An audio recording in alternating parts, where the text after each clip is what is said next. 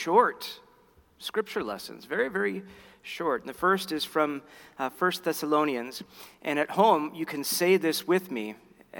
So let us say together, pray without ceasing. Our lives are supposed to be lived swimming in prayer. And Jesus, speaking in the Gospel of Matthew, says, and whatever you ask in prayer, you will receive if you have the faith.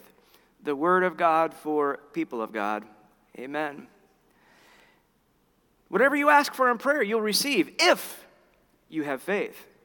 Well, Lord, I have faith, so how about some answers to some really difficult questions I've been wrestling with for a long, long time? We've been wrestling with some of these questions, but I've heard countless others. Like, why does God let bad things happen, like child abuse? Why can't God just protect that child? Why doesn't God call out to serial killers and tell them not to do that or simply stop them before they do their evil? Questions like, God, have you been around forever? Will you be around forever? Where are you, God? God, what is your purpose? Wrestled with the question, does God ever not forgive us? In the Bible, it says all are created equal. Does God still think this? Does God love everyone equally? Is that fair? Does God speak to people? And if so, is it only certain people? Why them? Why not me? Where are you, God, when I stumble and when I mess up? And God, why don't you just simply tell me what to do audibly so I know I'm doing what you want? God, do you really exist? Why in the Bible are most of the main people men and many of them bad men? Questions like, is heaven real? What really happens after death? And today's question is simply, why doesn't God answer my prayers? Because it seems like I'm getting nothing back, no matter how hard and earnestly I pray. Those are just a few. Of course, there are more questions, but the humanness and honesty of those questions are remarkable. And it has been my experience that most everyone will walk around with questions like these their entire lives. At the very heart of our faith is a humility, a simple acknowledgement that we do not know everything there is to know about ultimate things, to know about God. And what makes it difficult is it seems that that's how God intends it. From the acknowledgement and humility at the heart of what we believe comes a willingness to listen to what other people have to say, a respect for other cultural and religious traditions, a deep respect for people of all faiths. And we know that our faith comes from that oldest and most precious of our beliefs. And for many, it's hard to swallow. That God is never completely known by anyone here on this side of eternity. Now, this truth is no way a suggestion that we stop thinking about God or using our minds, our intellects, our amazing critical faculties to ask the most difficult of questions, to struggle with the most vexing challenges. As God's people, we are called to do it. Now, to the contrary, it is a call to lift up, to acknowledge and celebrate that good Christian tradition of intellectual inquiry. It is simply a reminder, friends, we need to be reminded of these truths. There are limits to human knowledge, that ultimate truth lies beyond our understanding, and that humility before the mystery is our most important human characteristic in Christian tradition. It appears that God means for it to be this way, which is actually good news. God means for there to be a freedom to think, to inquire, to struggle, and yes, even to doubt. God means for human beings to have faith, to be people who trust. When all the answers have run out, do we still have faith? Do we still trust? God's people ultimately do. God means for us to remember that no one has all the truth all the time. The question of God is one every human being asks in one way or another, also answers. What makes us uniquely Christian is the conviction that God has decided to reach across the gap between the transcendent and the mundane, between the sacred and the human, and in one whom we know as God's own Son to show us everything that we need to know about the love, grace, and mercies of our God. Scripture says no one has ever seen God. But in John's gospel, we hear it is God, the only Son, who is close to the Father's heart, who has made him known. Through Jesus Christ, through the Holy Spirit's work here on earth, we can get a glimpse, even if it's just dimly right now, of the ultimate reality of the love of God. And you see, over time, what we and millions before us have concluded is that God is love, a love that we can know. And looking at and thinking about that man Jesus, how he lived, how he taught, how he forgave, how he accepted, how he welcomed all, how he healed and reached out to the lost and marginalized, how he died, we know enough about God to trust God with our own lives, our own futures, and ultimately in our own death. And so today we're talking about prayer. I'm asked about prayer constantly. We know deep down that it is the prayer and meditation is the center of all spirituality, and we want it, but we struggle. Yes, we heard that call to pray without ceasing, and yes, we heard that if we ask, we will receive as long as we believe, but we also hear some painful cries out of the Old Testament. The psalmist says in Psalm 28:1, "To you, O Lord, I call, my rock. Be not deaf to me, lest if you be silent to me, I become like those who go down into the pit." Or later in Psalm 83, "O God, do not keep silence. Do not hold your peace or be still, O God." And then that real cry of pain from Job, crying out to God, "I cry to you for help, and you do not answer me. I stand, and you only look at me." And so many of us know what that feels like. And so we ask, why are my prayers unanswered? And sometimes those prayers are for really big things. Prayers of a loved one who has just heard that their child or their spouse or their parent has been diagnosed with something terrible. And we pray, "God, take this cancer away. Let there be a cure." And we know that sometimes that prayer is unanswered. We know that any family that's ever sent somebody off to a war to defend our country, to defend freedoms, their prayer is, "Please bring this loved one back to me, alive, well, safe." And yet we know that sometimes they come back in bags. We pray for meaningful employment just to be turned down time and time again. Or maybe we pray that a spouse, that we were in a relationship that was once so life-giving, that spouse would come back and that things would return to how they were before, only to hear that that person has somebody else in their life right now. All of those painful and real.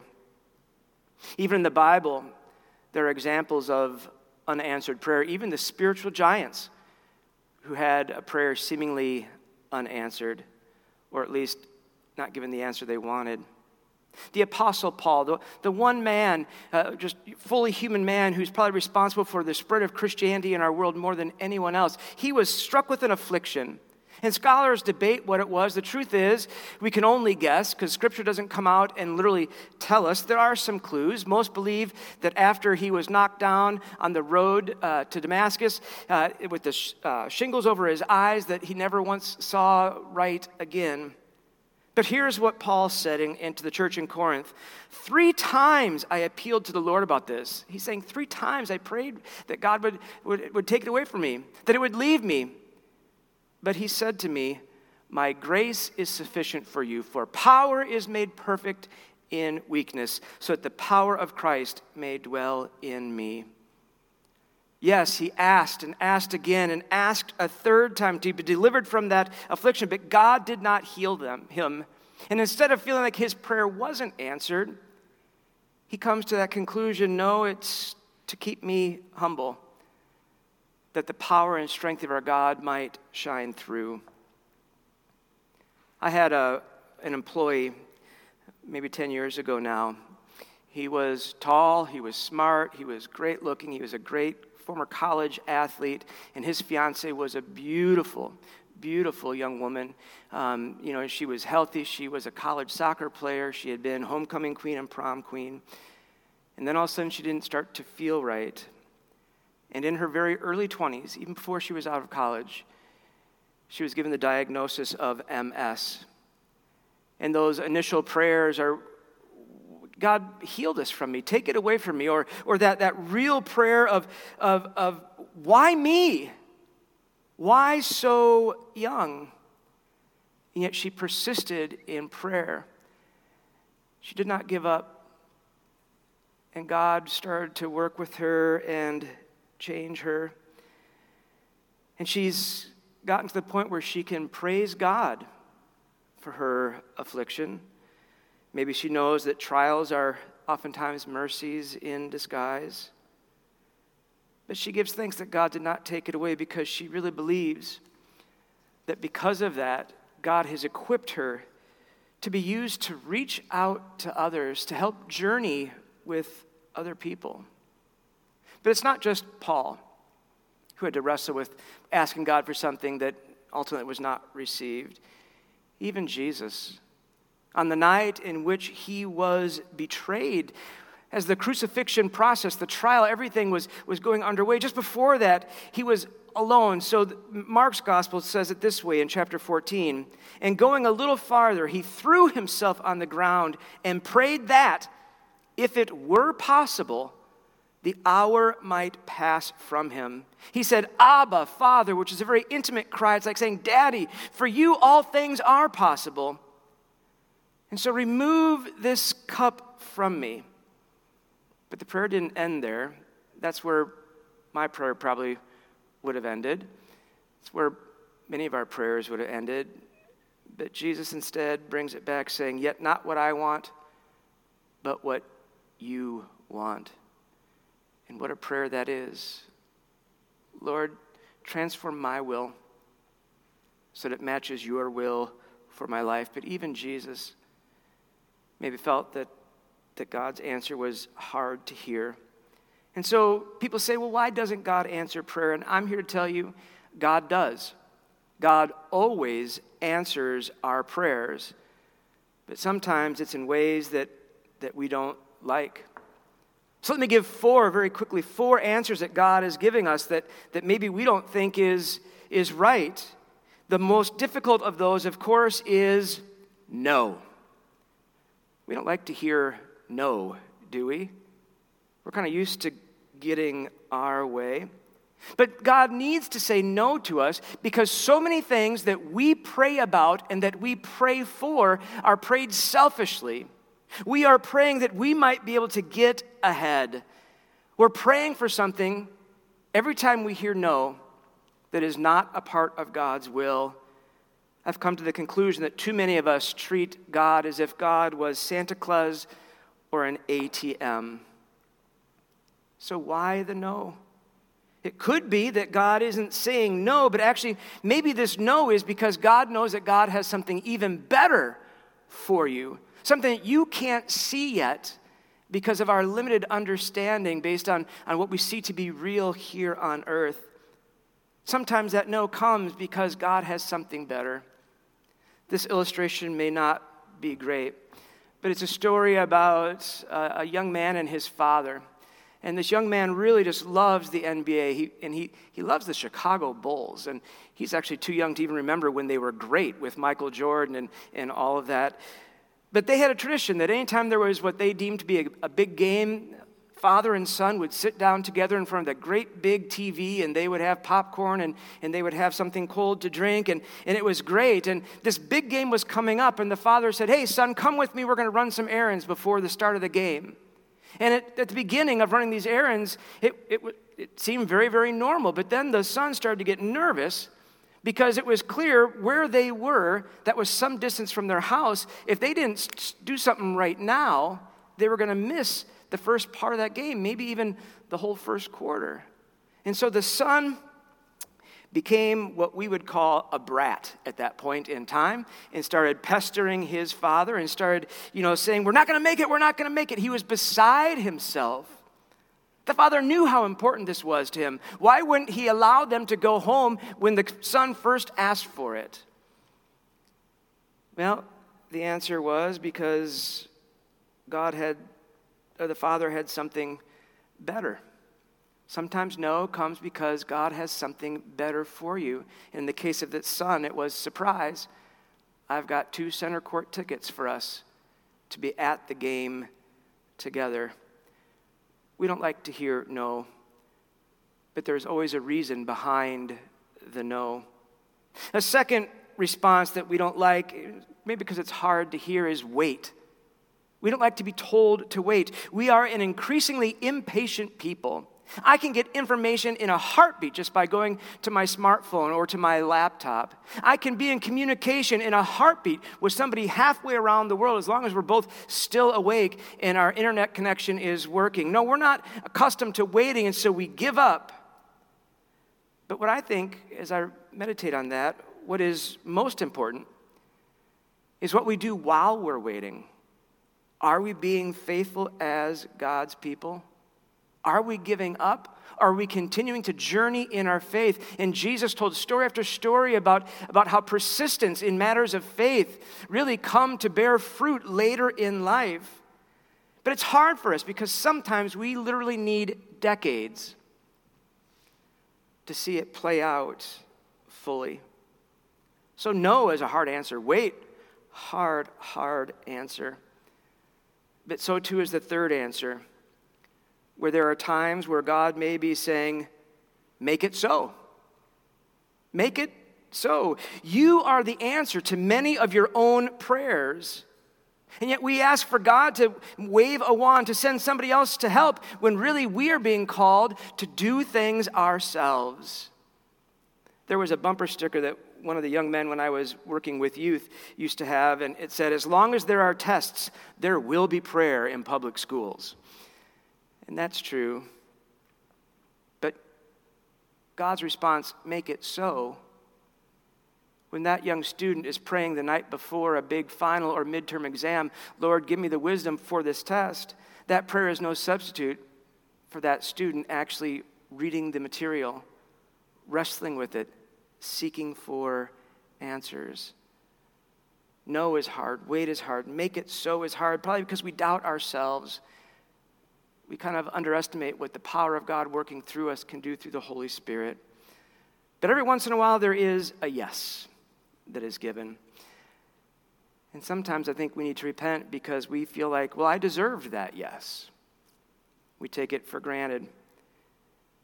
We never once stop and pause and give thanks to God for that goodness. And so we wrestle with prayer and the response of God. I mean, what is prayer? How do we pray? But a more important question is, what motivates our prayers? Do we pray the way Jesus taught us to pray? Jesus left for us that perfect example. And Jesus in prayer taught us how to mold a will to the will of God of creation.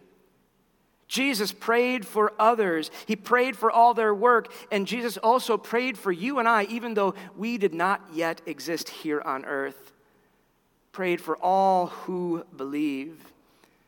And so we need to be a part of that. We need to hear what Romans says. It says that the Holy Spirit can help us in our weaknesses, for we do not know what to pray or how to pray for what we ought, but the Spirit himself intercedes with groanings too deep for words. And so if you're struggling with prayer, go right back to that Lord's Prayer. We teach this often. The Lord's Prayer is a perfect prayer because it's never once about I, me, or mine. It's about God and all of us collectively, our Father who art in heaven, the great mystery. Hallowed be your name, not Lord, make me great. Lord, let your kingdom come on earth as it is in heaven. Make things right here. And so that prayer continues. You know, it's give us this day our daily bread. Our basic needs, our basic human rights is what we've been talking about in our Wednesday night small group. Basic needs are basic human rights. And so, Lord, forgive us for all the ways in which we step into the wrong places at the wrong times with the wrong attitudes. Forgive us our trespasses, and Lord, make us people who are willing to forgive others. Free us from any resentment which is poison. And so, God, keep us on the right track, not prone to temptation, but deliver us from evil. You know, prayer in my own life, I call a spiritual discipline. And I call it a spiritual discipline because even though, yes, I hear those words, pray without ceasing, there are times in my journey through life that I have to intentionally make myself pray. I confess that there are times as your pastor that I don't feel like praying, but I know I need to. Even when I can't feel that God is answering me, I need to continue to pursue God in prayer, understanding that there are going to be peaks and valleys in my prayer life. I mean, Mother Teresa for decades didn't hear God respond, and yet she continued to pray. She continued to do the work that she believed God had called her to do and given her the strength and the wisdom and the compassion and the mercy to do. Prayer in my life. I promise you that I'll never once tell you I'll pray for you and say that flippantly. No, even as I say that, I'm going to pray for you. I am praying for you. I'm holding you in prayer, and it's my prayer that you feel lighter because of it. Prayer without ceasing is a walking conversation. It's seeing God in creation. It's seeing God's love being demonstrated by our brothers and sisters, regardless of age, color, race, nationality. It is seeking to discern what God is up to. It is seeking to have eyes that see God everywhere and have ears that hear the small voice. So, when I feel like God hasn't answered my prayers, I have to remember that God indeed has. But maybe it was a no, because my prayers were selfish and not God's will.